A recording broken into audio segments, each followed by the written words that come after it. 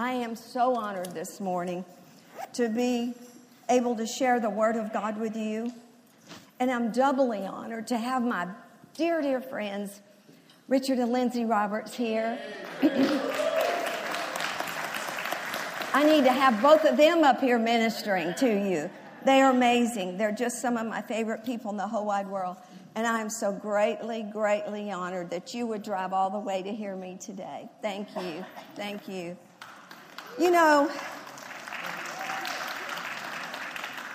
Jerry has been preaching since October on Show Me Your Glory, your manifested presence, your manifested power, and your manifested goodness.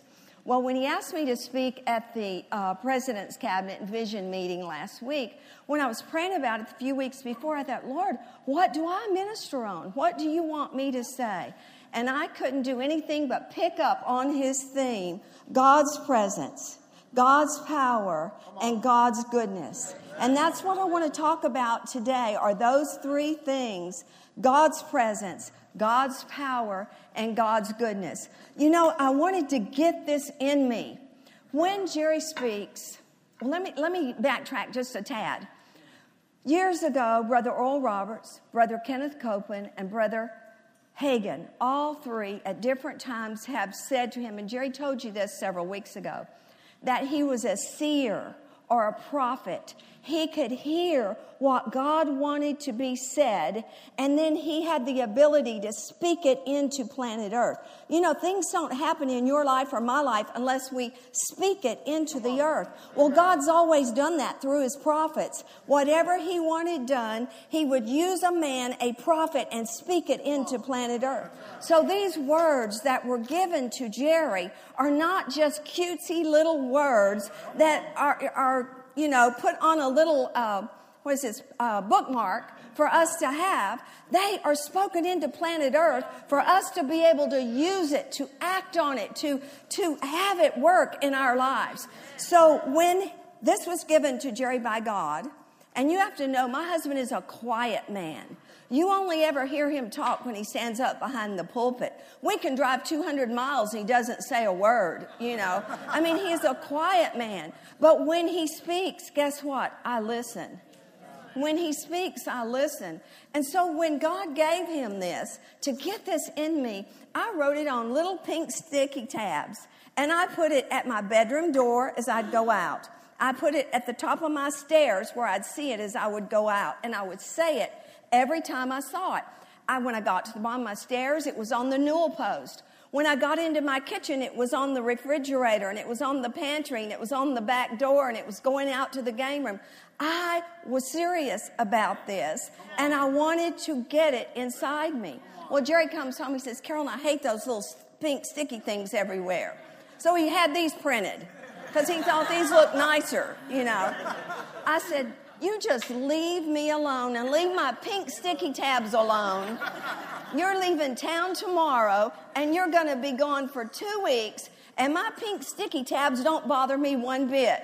And I said, every time I walk by it, I say it. Every time I walk by it, I say it. Lord, show me your presence. Show me your power. Show me your goodness. I want that down on the inside of me, not just a sermon some preacher preached somewhere. I want it inside of me.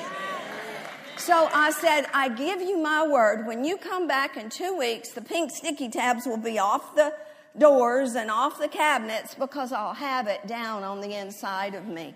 So that's what's happened, and that's just where this has led to. So hallelujah, here we go. Are you ready? Living close to God, experiencing his presence. James 4:6. Before I get started, let me clarify something, because I want to put it out to you. You may have never sat in a service where you're going to receive so much scripture in one service, but I'm going to give it to you like rapid fire out of a machine gun. Is that okay? Scripture after scripture to prove my point, all right? So James 4:8 says, draw nigh to God, and he will draw nigh to you. Modern English translation says, draw near to God, and he will draw near to you. And I love this other translation. To come closer, to draw near means to come closer, to approach, to cause to move continuously toward or after something. So I'm continuously moving closer to God. I want more fellowship with him, as the songs that Cassie just sang. I want to be closer to God. Verse 5 says in the Passion Translation, does the scripture mean nothing to you that says the Spirit that God breathed into our hearts is a jealous lover who intensely desires to have more and more of us? But he continues to pour out more and more grace upon us, for it says God resists you when you are proud, but continually pours out grace when you are humble. So then, surrender to God. Surrender to God. Stand up to the devil and resist him, and he will turn and run away from you. But verse 8, move your heart closer and closer to God, and he will even come closer and closer to you. Oh, don't you love that one? Revelation 3:20 says, behold, I'm standing at the door knocking.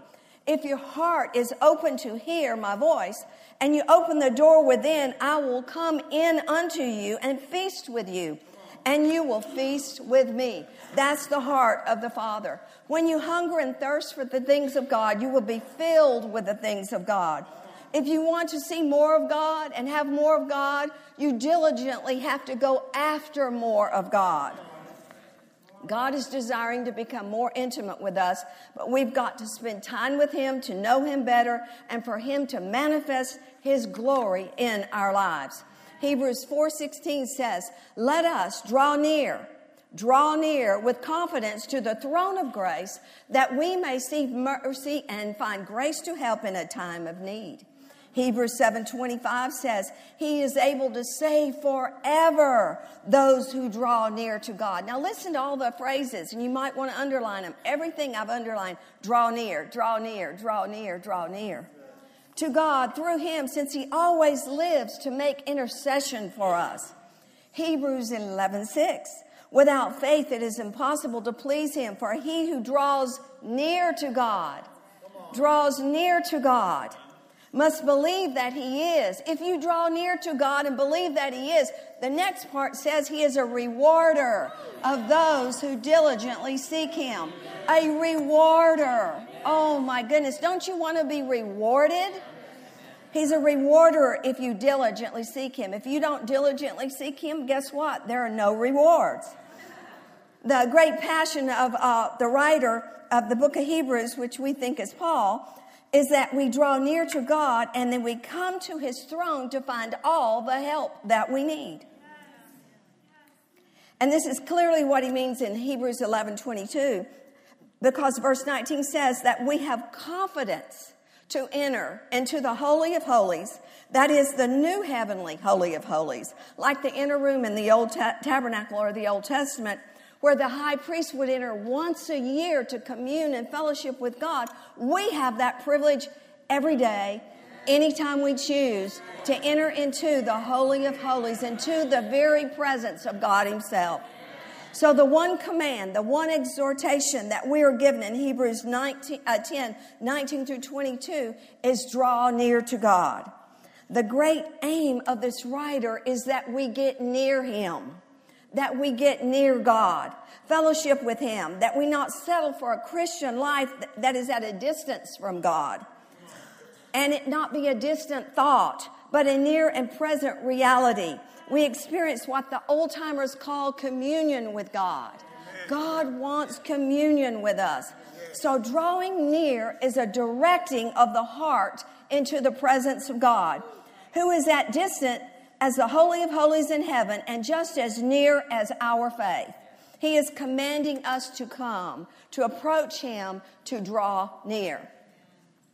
1 Peter 3:18 says, for Christ also died for our sins once and for all, the just for the unjust, in order that he might bring us near to God. That he might bring us to God. Ephesians 2:18 says, through Christ we have access in one spirit to the Father. Romans 5:11 says, we exalt in God through our Lord Jesus Christ, through whom we have now received reconciliation. So this is the center of the gospel. This is what the Garden of Gethsemane, this is what we celebrate Good Friday as, that God has done astonishing and costly things to be able to draw us near. To draw us near. He has sent his son to suffer and to die so that through him we might draw near.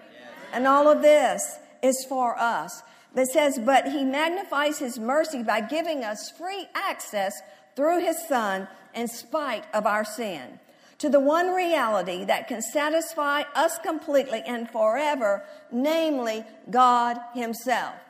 Psalm 16:11 says, in your presence is fullness of joy. There we go again. Show us your presence. Show us your presence. Draw near. He cannot draw near to us until we draw near to him. Show us your presence. In his fullness, in his presence is fullness of joy. At your right hand there are pleasures forevermore. If you're never in his presence, you can't have joy. It's not in gambling. Joy is not in drugs. Joy is not in alcohol. Joy is not in pornography. Joy is not in those things that are out there in the world. Joy comes from being in the presence of the Lord. In his presence is fullness of joy. Fullness of joy. So if you're depressed, if you're down, if you're in a calamity, you're in trials, you're in trouble, then all you need to do is get into the presence of God, because in his presence is fullness of joy. Psalms 42:2 says, my soul thirsts for God, for the living God. When shall I come and appear before God? The answer to that question is now I will come. Now I will come into the presence of the Lord. So in your presence is fullness of joy, and at your right hand there are pleasures forevermore. That's the will of God for us. In Psalms 42:2, my soul thirsts for God, for the living God. When shall I come and appear before God? The answer again is now. Now I will come and appear before God. Psalms 42:1 says, as the deer pants for the water brook, so pants my soul for thee, O God. Are you hungering like that for God? Oh, I want that. I want that so desperately in my life. Did you ever notice in Genesis, the 3rd chapter, verse 8, that Adam and Eve heard the voice of the Lord walking in the garden in the cool of the day? And God said to them, where are you? And Adam said, I was afraid and I hid myself. And he said, he said he was naked and he was afraid and he hid himself. And he said, who told you? Who told you? Have you partaken of the tree that I forbid you to partake of? I want you to notice fellowship, God fellowship with Adam and Eve in the garden in the cool of the day. I think that's giving the first fruit of your day, your tithes to the Lord, to fellowship with him early in the morning in the cool of the day. Don't you? So that's what I do every morning. I fellowship with God early in the morning. I give him myself early in the morning. Good intentions to spend time early with God can get snatched away from you. I know some mornings I get up and I go down to feed the dogs. So when I go out to feed the dogs in the garage, I may notice that their dog pans are dirty. So I take their dog pans into the laundry room, the big sink, and wash their dog pans out. And then I put their food in, take them back out to the garage to feed the dogs. And then I notice, oh my goodness, this one dog that we inherited from Mark James and Rachel. This dog sheds so badly. This morning, I leave the garage up like that so they can go in and out. This morning, with the sunshine coming under the garage door, dog hair. Oh, millions and millions of dog hair. So dress like this, raise the garage doors up, sweep 4 garages out because of the dog hair. Well, after you do that, then I realize, I have to rinse out the sink and wash out the sink, put Clorox in it and get rid of the germs and everything. Then I realize I need to put a load in the washer and a load in the dryer. Before you know it, the whole entire morning has disappeared and you've spent no time with the Lord whatsoever. So it has to be priority. It has to be the first thing you do in the morning. The very first thing you do. Hallelujah. Isaiah 43:1 says, "Thus says the Lord, I created you and I formed you. Fear not, for I have redeemed you, ransomed you by paying a price. Instead of leaving you captives, I have called you by your name, and you are mine." God has called us by our name, and we are His. "When you pass through the waters, I will be with you, and through the rivers, they will not overwhelm you. When you walk through the fire, you will not be burned or scorched, nor will the flame kindle upon you. For I am the Lord your God, the Holy One of Israel, your Savior." He is ours. We are His. We are called by His name. My 2 children are mine. They were planned. They are mine. I call their names. I named them. Jerry Ann is named after her daddy, and she has my middle name. I named her. She is mine. Terry Lynn, I love her name. I made it rhyme with Jerry Ann. Spelled it almost alike. So I named them. They are mine. Well, God named us. We are His. We are special to Him.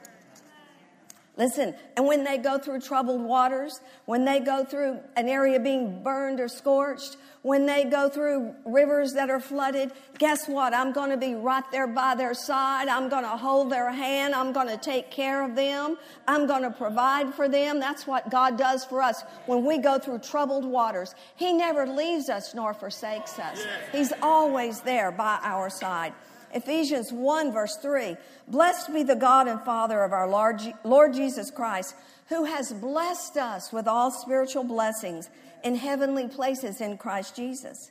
Even as in His love, He chose us, actually picked us out for Himself as His own in Christ before the foundation of the world, that we should be holy, consecrated, and set apart for Him and blameless in His sight, even above reproach before Him." Listen at verse 5. "For He foreordained us, destined us, planned in love for us, to be adopted and revealed as His own children through Christ Jesus, in accordance with the purpose of His will, because it pleased Him and it was His kind intent." I am a child of God. You cannot take a baseball bat and beat that out of me, because I know who I am in Christ Jesus. I am a child of the living God. I'm called by His name. Oh, I'm called by His name. Let me give you a whole bunch of scriptures that we're children of God. Romans 8, 14 through 16. "For as many as are led by the Spirit of God, they are the sons of God." Verse 15, "For you have not received the spirit of bondage again to fear, but we have received the spirit of adoption, whereby we say, Abba, Father. The Spirit itself beareth witness with our spirit that we are the children of God." Galatians 4:6, "And because you are children or sons, God has sent forth the Spirit of His Son into your hearts, crying, Abba, Father. Therefore you are no more a servant, but a son, and if a son, then an heir of God through Christ." Oh, isn't that good? Galatians 3:26, "For you are all the children of God by faith in Christ Jesus." John 1:12, "For as many as received Him, to them gave He power to become the sons of God, even to them who believe in His name." 2 Corinthians 6:18, "And I will be a father unto you, and you shall be my sons and daughters, saith the Almighty." 1 John 1 through 2, "Behold, what manner of love the Father hath bestowed upon us, that we should be called sons of God. Therefore the world knoweth us not, because it knew Him not." The Amplified says, "See what an incredible quality of love the Father has given, shown, bestowed on us, that we should be permitted to be named and called and counted the children of God. And so we are." Verse 2 says, "Beloved, we are even here and now God's children." Here and now, God's children. Well, I have 2 beautiful daughters. If you'll put the pictures up on the screen, please. And I have 7 beautiful grandchildren. That's my family. Is that the most beautiful family you've ever seen? Look at that little gray-haired man next to me. I'm telling you, at the wedding for Sam and Matt Friday night, I'm sitting at the table, and the MC said, the butterflies, you remember the butterflies? And I leaned over and I says, I haven't had butterflies in so many years. I don't remember butterflies. But my heart still pounds every time I see him walk up here to this pulpit. I see how handsome he is. Oh, he just makes my heart so happy and so full. But look at my two daughters, Jerry Ann and Terry, and look at my grandchildren. Oh, my goodness. Isn't that the most beautiful family you've ever seen? I think it's the most beautiful family there is. Well, I love this family of mine more than words can express. If I love my family like this, can you only try to imagine how much God loves us and how he gave his son? You know, Jesus always was in heaven at the right hand of the Father. And when Adam and Eve committed high treason in the Garden of Eden, God had a plan. I mean, God, the Holy Spirit, Jesus, they came up with a plan. And Jesus said, I will go. I will go to earth and redeem mankind. I will go. So, Jesus stripped himself of all of his heavenly divine privileges and came and was birthed in this earth by a woman. He had to have legal entry into this earth like every other human being has. He had to be birthed by a woman. He had to come by way of the womb so he could have legal entry into planet Earth. Glory to God. That's why Satan doesn't have legal entry anymore into this earth. Even though he's roaming about, he doesn't have legal entry. Oh, but we do. Now I'm going to take a rabbit trail. Oh, Jesus, help me. Do you know, when you begin to stand and praise God, when Cassie leads us, and we have the privilege to stand and raise our hands, do you know you just became Lucifer's replacement? You just became his replacement. Do you know he led praise and worship in heaven? Oh, I'm getting ahead of myself. Well, none of this is in my notes. But you know, he controlled earth. He was ruler of earth. If you go back and study the scripture, he ruled. You'll see that there were cities that then were, the Bible says. He controlled. He was the ruler of planet earth. So when he committed high treason in heaven and God kicked him out and he took 1/3 of the angelic host with him, God said, I'm going to create a man in my image and in my likeness. And that's what he did. He came down, and from the dust of this earth, he breathed the spirit of life into Adam and Eve, and we became Lucifer's replacement. And don't you know that day when Adam and Eve, when they stood up and they were introduced to God for the first time and they began to love him and praise him and fellowship with him and adore him, don't you know Lucifer had his face slapped? Oh, I'm telling you, and he began to run because he said, no, they've just replaced me. They've replaced me. And that's why I'm here to tell you today, when you get in trouble, when there's calamity coming your way, don't you turn coward and run. You stand up on your feet and you begin to raise your hands. Glory to God. And as you begin to praise your God, Satan has to flee. He has to run. He has to depart. Oh my goodness, because he hates you. You took his place. Glory to God. So the love I have for this family of mine, I can't explain it. So that causes me to be able to have an inkling of the love that Father God has for us. As their mother and grandmother, when they come and visit me and we're talking and laughing and playing games and telling stories, then I'm getting to know them and I'm getting to know what's going on in their lives. What new thing is happening to them? And I have no greater joy than getting to spend time with my family and with my grandchildren. When they're spending time with me, my heart is so full it causes me to want to give them the desires of their heart and to bless them in every way that I possibly can.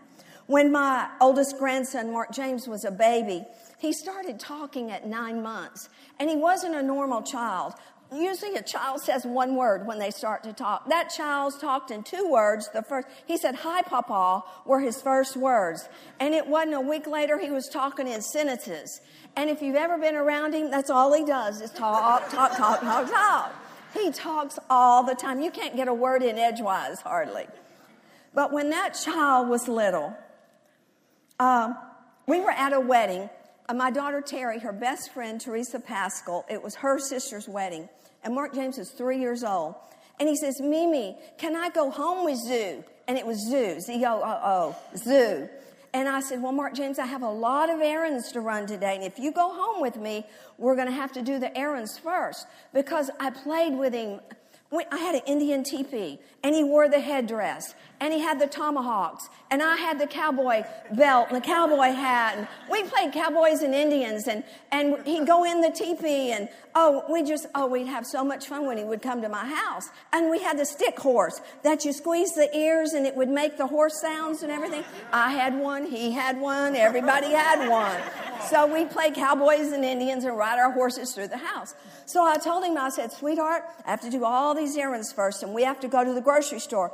He said, "Okay, Mimi, I go with Zoo." So I asked Jerry Ann. She gave us permission. So we're at the grocery store. And I set him in the cart, and I'm pushing him down the aisles. We get down one of the aisles, and he says, "Mimi, stop. Mimi, stop." So I stopped the cart, and he took my cheeks in his hands like this. And he looks right in my eyes, and he says, "Mimi, I have so much fun with Zoo." Do you not think I'm melted into a puddle? I have so much fun with Zoo. Oh, my goodness. Well, that child, at that time, I mowed all the grass at the ministry. And so I'd get on my riding lawnmower, and I'd be riding. And if he was there, he'd want to ride in my lap. So I make 3 or 4 rounds on the riding lawnmower, mowing the ministry, and he falls asleep. So I drive the lawnmower up to the garage and get out and go to put him in on the couch so he can nap. He wakes up, "No, Mimi, no, Mimi, no, Mimi. I ride with Zoo. I ride with Zoo." So I go back to the lawnmower, put him on my lap, and here I go again. In a minute or two, and he's asleep again. So here I mow acres and acres of grass with a child asleep in my arms. That is what God never wants to leave your side. He never wants you to leave his side. He wants us with him all the time. And like he would wake up, "No, Mimi, no, Mimi, I ride with you." God wants to be with us all the time. He wants to be with us all the time. He didn't want Jerry out of his sight. He wanted to be with his papa 24/7. I think back on things that we did now that are so insane, we wouldn't even think of doing it now. But I'm not kidding you. When that child was 3 years old, now we could be arrested for this. When that child was 3 years old, he wanted to ride the motorcycle so bad with his grandpa. Jerry would strap him on the motorcycle and drive clear over to DFW, where the Harley place was then, with a 3-year-old strapped on a motorcycle with him. What were we thinking? We weren't. We just wanted that child with us, you know. Oh, my goodness.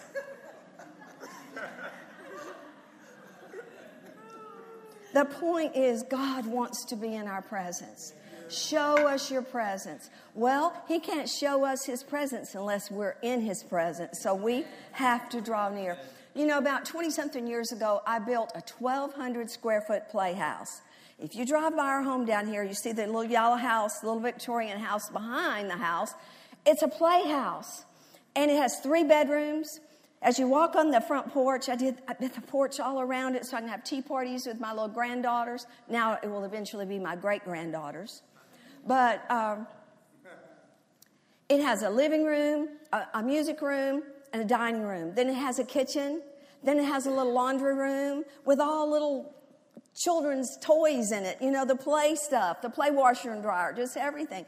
Then you go up the stairs to 3 bedrooms that have all faux fireplaces. The 3rd floor is a playroom up there. And I made it so I could stay out there with my grandchildren, air conditioning, heated, and the whole works. Why did I do that? Because I wanted them in my presence. I wanted to create something that would entice them and draw them to come home and be with me. Come home and be with me. Come, let us be together. Let us play together. Let us get to know one another. Well, as those grandchildren grew up, and they're grown now, and they don't want to play in the playhouse anymore, I had to add on a big playroom, a game room at the back of my house, where there's a pool table and a ping pong table and all these arcade games and all this stuff. Why did I do that? So I could entice them to come home, to love Mama, to love Daddy, to love Mimi, to love Papa. Entice them, come home, I want to be with you.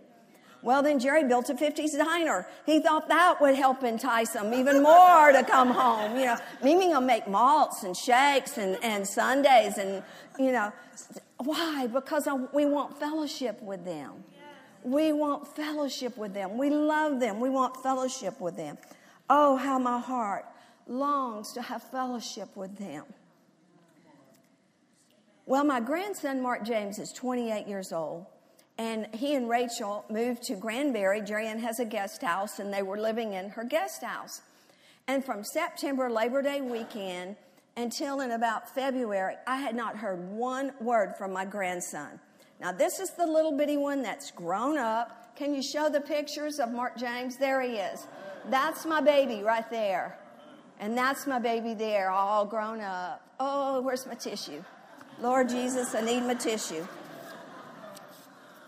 That's my baby.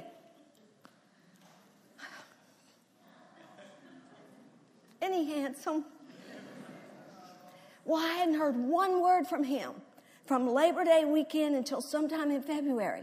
Jerry Ann was at my house, and I decided I'm not going to call them. I'm not going to coerce them. I'm not going to make them feel guilty because they don't call, they don't come.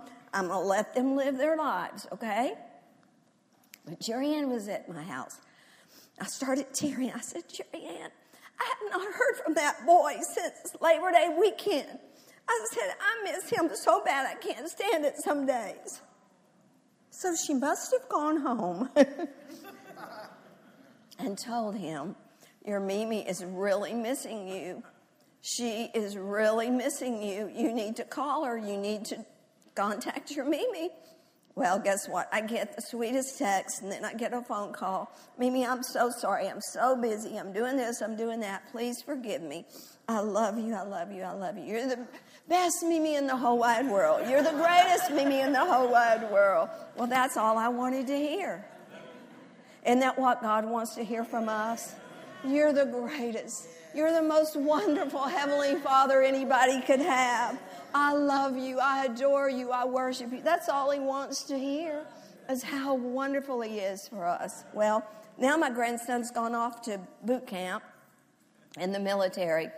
And guess who gets probably the most letters? No, I think Rachel does. But in all of her letters, it's, please tell my Mimi this and please tell my Mimi that. In her letters, she says, Mimi, one whole page was filled with what I'm supposed to tell you. Oh, my goodness. But I can't force them to come see me. I can't make them come see me. I can't make them come and let's play and have a good time. God can't force us to worship him, to come into his presence, to draw near every day. He can't make us do it. Oh, that's why it has to be our own free will. It has to be our choice. We have to choose. Glory to God. We get our similitude of fatherhood from the Father God. He longs to have fellowship with us. My granddaughter, Cassidy, I don't know how many months ago, moved into her own apartment. And I received a phone call one day, and she said, Mimi, would you come over and help me decorate my apartment? Oh, that's my love language. Oh, that is my love language. is doing for others and decorating. That's my love language. So guess what? I was thrilled. I show up over there, and she was in my presence. I was in her presence. So I said, let's go shopping. So we went shopping. Guess what? In his presence, manifestation of his presence produces his power, which produces his goodness. All right, guess what? I have the money. I have the checkbook. I have the power. I have the power to be able to buy that child anything she wants for her apartment. So guess what? We went apartment shopping. And I was able to pour out my goodness upon her. Oh, what fun. What fun that is. Well, my grandchildren, Preston married Christian, as you saw in that picture. And they moved into their new apartment, and they don't have very much. And so my granddaughter, Madison, she texted me and said, Mimi, I'm coming home for spring break. Can I come spend some time with you? My love language. Oh, my goodness. Do you not know how thrilled I was? My granddaughter coming home from college asked if she could come spend the night with me. And I said, Maddie, I said, would you like to do something fun for your spring break? Do you have anything planned? She said, no, I'm just coming home to stay with the family. I said, do you want to fly to California and visit Christian and Preston? And she said, Mimi, more than anything, let's do it. So guess what? She wanted to be in my presence. I had the power to be able to buy the airline tickets, to book the hotels, to call Christian and Preston and ask if we could come and they could entertain us for 3 or 4 days. So that's what we did. We flew out there. We had our hotel rooms are $250 a day for each one of us. That's $500 a day, you know. And then we went to Universal Studios, $120 each for all of us to get in. And it was so much fun being with my 3 grandbabies. But they wanted to be in my presence. I had the power, and I could pour out my goodness upon them. Right? So after one day, I said, let's go furniture shopping. So we went sofa shopping for their apartment, for them to have a new sofa. Well, they didn't buy it that day. I was with them. I left money with them, and they bought it later and sent me pictures of what their new sofa looked like. Well, after we'd played all day and it was in the afternoon, we go to the shopping area. I said, kids, I'm going to sit right here on this stool, and here's my credit card, and you all go in there and buy till your heart's content. Go in there and buy everything you want, because I can take care of whatever it is that you need. That's what they did. The 3 of them went in, they shopped, and I have to make them buy things. They come back out, and do you love this? Do you like this fits? We want this. I said, it's not enough. You only got 2 little outfits. Get 5 more. Do something. Let me pour out my goodness on you. Let me pour out my goodness on you. They only received just a little bit, but no, let me pour out my goodness on you. Go get more. Go do more. That's how God is with us. He wants to show us His manifested presence, His manifested power, and His manifested goodness. Glory to God. My daughter, Terry, this just thrills me beyond words. Every year she calls and says, Mother and Daddy, what are you doing these dates? We want you and Daddy to go on our vacation with us. Do you know what it's like to have your child ask you to go on their family vacation with them every year? And my Jerry Ann calling and, Mother, I want to take you to Dallas this week. We're going Tuesday to Dallas to the Arboretum. I'm not saying that right. In Dallas, and having tea, afternoon tea, and fun stuff. When your children want to be around you, there's no greater joy in all the world. Am I telling the truth? When they want to be around you. Bryn, we took the family on we've been married now 52 years come this July. Thank you. But on our 50th wedding anniversary, we took all the family to Hawaii, 15 of us. And if you talk about a big bill, yeah, that was a big bill. And when it was all over, my girls make me memory books, by Shutterfly, where it has all the pictures and everything in it.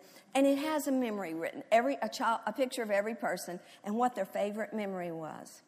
Well, Bryn, his favorite memory was walking to Lappert's Ice Cream with his pop, and he ordered Kona coffee ice cream. Let me tell you how grown Bryn is. Bryn is 12, about to turn 13 this summer. But he has been 21 since he was 5 or 6 years old. And so a number of years ago, this story is so cute. He's always wanting to order off the adult menu. And he and his mother go round and round. You're not ordering off the adult menu. You have to order off the child's menu. And we were sitting at the restaurant, and he looks at the waiter finally and says, okay, I'll have the fresh and fruity, Rudy Tooty, fresh and fruity. But I do want a vanilla latte. So funny. These kids, oh, I love them. I love them, I love them, I love them. Thanksgiving is the expression of gratitude, especially to God. Grateful means expressing gratitude, feeling or showing appreciation of kindness or being thankful. So God has two dwellings, one in heaven and the other in a thankful heart. One in heaven and the other in a thankful heart. I had a thank you card on my counter at home, and I failed to stick it in here to show you. I received a thank you from Max Coots and his wife Madison, who are Kelly Copeland's son and new daughter-in-law. And both of them wrote a thank you in this thank you card. And I wanted to show you that young people are still doing it today. Those young people were raised right. I'm telling you to write a thank you. So you have got to be grateful. You've got to be thankful to God. God has two dwellings, one in heaven and the other in a thankful heart. You've got to be thankful. Psalms 138 says, I give you thanks, O Lord, with my whole heart. Before the gods I sing your praise. I bow down towards your holy temple and give thanks to your name for your steadfast love and your faithfulness. For you have exalted above all things your name and your word. So God wants to be praised. He wants to be thanked. He wants you to be grateful for the things that he has done for you. Do you remember the story of the 10 lepers? When they saw Jesus, he said, go show yourself to the priest. And as they went, they were cleansed. The Bible says one of them, when he saw he was healed, came back praising God in a loud voice. And he threw himself at Jesus' feet and thanked him. And thanked him. And it's not coincidence. He said, and he was a Samaritan. That meant he wasn't even a Jew. He wasn't even, but he received his healing because he came back and thanked God. And then it says, we're not all 10 cleansed, where are the other 9? Has no one returned to give praise to God except this foreigner? Then he said to him, rise and go. Your faith has made you whole. He was made completely whole. Completely whole. Where leprosy had eaten his ear off or his knuckles or his fingers, they were returned, they were restored. That's why I am convinced that the Savelle household is so abundantly blessed. Why I'm so abundantly blessed is because there's not a day, not hardly an hour that goes by that I'm not thanking God for his goodness, that I'm not thanking God for his faithfulness, that I'm not thanking God for his mercies and for his grace. We are so blessed. And thankfulness plays a key part. It's a major ingredient to the goodness of God being poured out upon you, the power of God. Your manifested power. Power means strength, might, authority, energy, force, influence, sway, and supply. Oh, think about that. Lord, show us your presence. Show us your power. Let me say it this way. Show us your strength. Show us your might. Show us your authority. Show us your energy. Show us your influence. Show us your force. Show us your sway. Show us your supply. Show us your capacity or your ability. Show us your quality and your ability. Oh my goodness. Can you say that over and over and over and over? And when you do, God's goodness will be poured out in your life. Well, we see 2 demonstrations in the Bible. Well, there's many of them, but two that I want to point out to you before my time is gone here. Two displays of God's power in demonstration. And very quickly, I'm not going to talk about the first one, which is, for since the creation of the world, his invisible attributes, his eternal power and divine nature have been clearly seen, being understood by that which has been made, so that they are without excuse. Romans 1:20. It's talking about the heavens. And in Psalms 19, 1 through 6, the heavens are displaying of the glory of God, and their expanse is declaring the work of his hands. Verse 2 says, day to day pours forth speech, and night reveals knowledge. There is no speech, nor are there words. Their voice is not heard. Their line has gone out through all the earth, and there are utterances to the end of the world. In them he has placed a tent for the sun. Oh, it just goes on and on and on and on. Its rising is from one end of heaven, and its circuit to the other end of them, and there is nothing hidden from its heat. By the word of the Lord the heavens were made. By the breath of his mouth all of their host. He gathers the waters of the sea together as a heap, and he lays up the deeps in a storehouses. Let all the earth fear the Lord. Let all the inhabitants of the world stand in awe of him. For he spoke, and it was done. He commanded, and it stood fast. The Lord nullifies the counsel of the nations. He frustrates the plans of peoples. The counsel of the Lord stands forever. The plans of his heart go from generation to generation. Blessed is the nation whose God is the Lord, the people whom he has chosen for his own inheritance. Psalms 33, 6 through 12 says, we see the heavens testify to the existence of God and his attributes, and they proclaim the power of his glory. So I'll stop reading those scriptures, and I want to turn to one more that is just so powerful.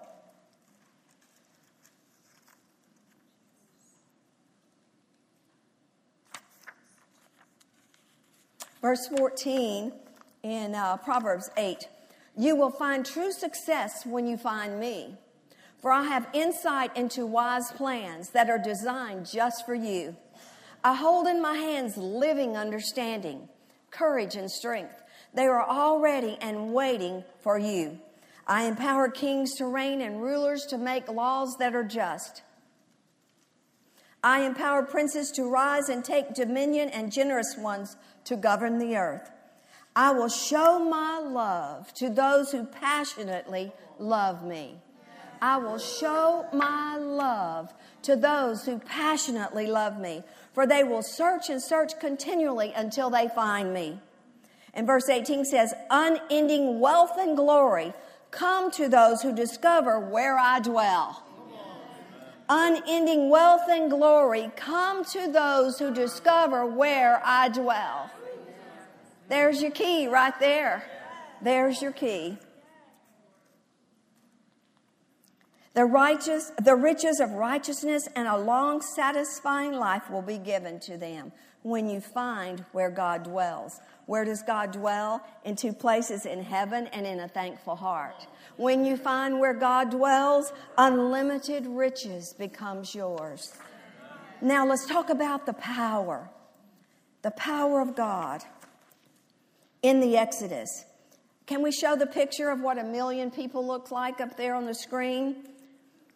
In the Exodus. That's what 1 million people look like. That's 1 million. Moses brought out 2.5 million people from Egypt. The Passover. Oh my goodness. Let's talk about that for just a second. Let's talk about the Passover. Oh, now let me go back to the plagues before we get to the Passover. God brought 10 different plagues over Egypt to convince Pharaoh to let the Hebrews go free. Moses being God's mouthpiece. And he said, say to Pharaoh, I am that I am has sent you. I am that I am has sent you. The first plague, the Nile River was turned to blood, and Pharaoh still didn't believe it was from God. Plague 2, thousands of frogs that were jumping everywhere, and they were even in their bread dough, and Pharaoh still would not let the Hebrews go. Plague number 3, there were gnats that would swarm and buzz all around the people and the animals. The plague number 4 were flies. Flies everywhere. Can you imagine flies everywhere? Do you see the horses out in the pastures that have the little guard over their eyes, and that's to keep the gnats from getting around their eyes? Well, can you imagine the gnats and the flies all over you and crawling all over you? I can't either. And then number 5, the flies. And God sent a terrible plague of all the Egyptians, horses and camels and animals, the flies on them. Number 6, protected the Hebrew animals. The Hebrew animals were protected from the flies, even though the flies tormented the camels and the horses and the cows that the Egyptians had. Number 6 was the plague of the boils, where people got great big painful bubbles on their skin. So they were plagued with boils. Plague number 7, that was hail falling as chunks of ice from heaven. Plague number 8, the locusts like grasshoppers devoured and ate every living thing that was green and growing. Plague number 9, darkness. Darkness for 3 days over the entire land. Plague number 10, the worst plague of all, the plague of the firstborn of every family in Egypt would die if his people were not set free. If Pharaoh had listened to Moses and obeyed God, none of the plagues would have happened. None of them would have happened. But thank God for the blood. How that God commanded Moses that every family was to take a lamb and was to kill that lamb and to spread the blood across the lintel and the doorpost, and they would be protected when the death angel came by. And I want you to know that when Moses led that 2.5 million people out of Egypt, there were many others from other lands and other nations that did what Moses commanded that night, which was kill a lamb and eat the meat. Eat all of it. Don't leave any left, and put the blood on the doorpost. So there were not only Hebrews that came out, there were Egyptians and people from many, many, many nations. It said it was a great company from all these other nations that came out. And just think of the power that God produced to be able to feed 2.5 million people for 40 years. It said that night, everybody was healed when they took partake of the lamb and they ate of the flesh. And oh my goodness, everybody, it was a mass healing. Mass healing. There were no sick among them. There were no feeble. There were nobody that limped and had to have canes. They were all healed and all strong when they came out of Egypt. Think what our God had the ability to do. His power being demonstrated. And just think, he led them with a cloud by day and a pillar of fire by night. Look how he took care of them. He fed them with manna. He gave them quail. Think their shoes didn't even wear out. Now, there were no shoe stores to go to. I wouldn't like that because I love shoes. But their shoes didn't even wear out. What a God we serve. Richard, mass healings. Mass healings. We've seen it once. We're going to see it again. That's what your dad said. Your dad said we were going to see miracles come back big time. Big time. Mass healings. Glory to God. So listen, my sons and daughters, to everything I tell you, for nothing will bring you more joy than following my ways. Listen to my counsel, for my instructions will enlighten you. You will be wise not to ignore it.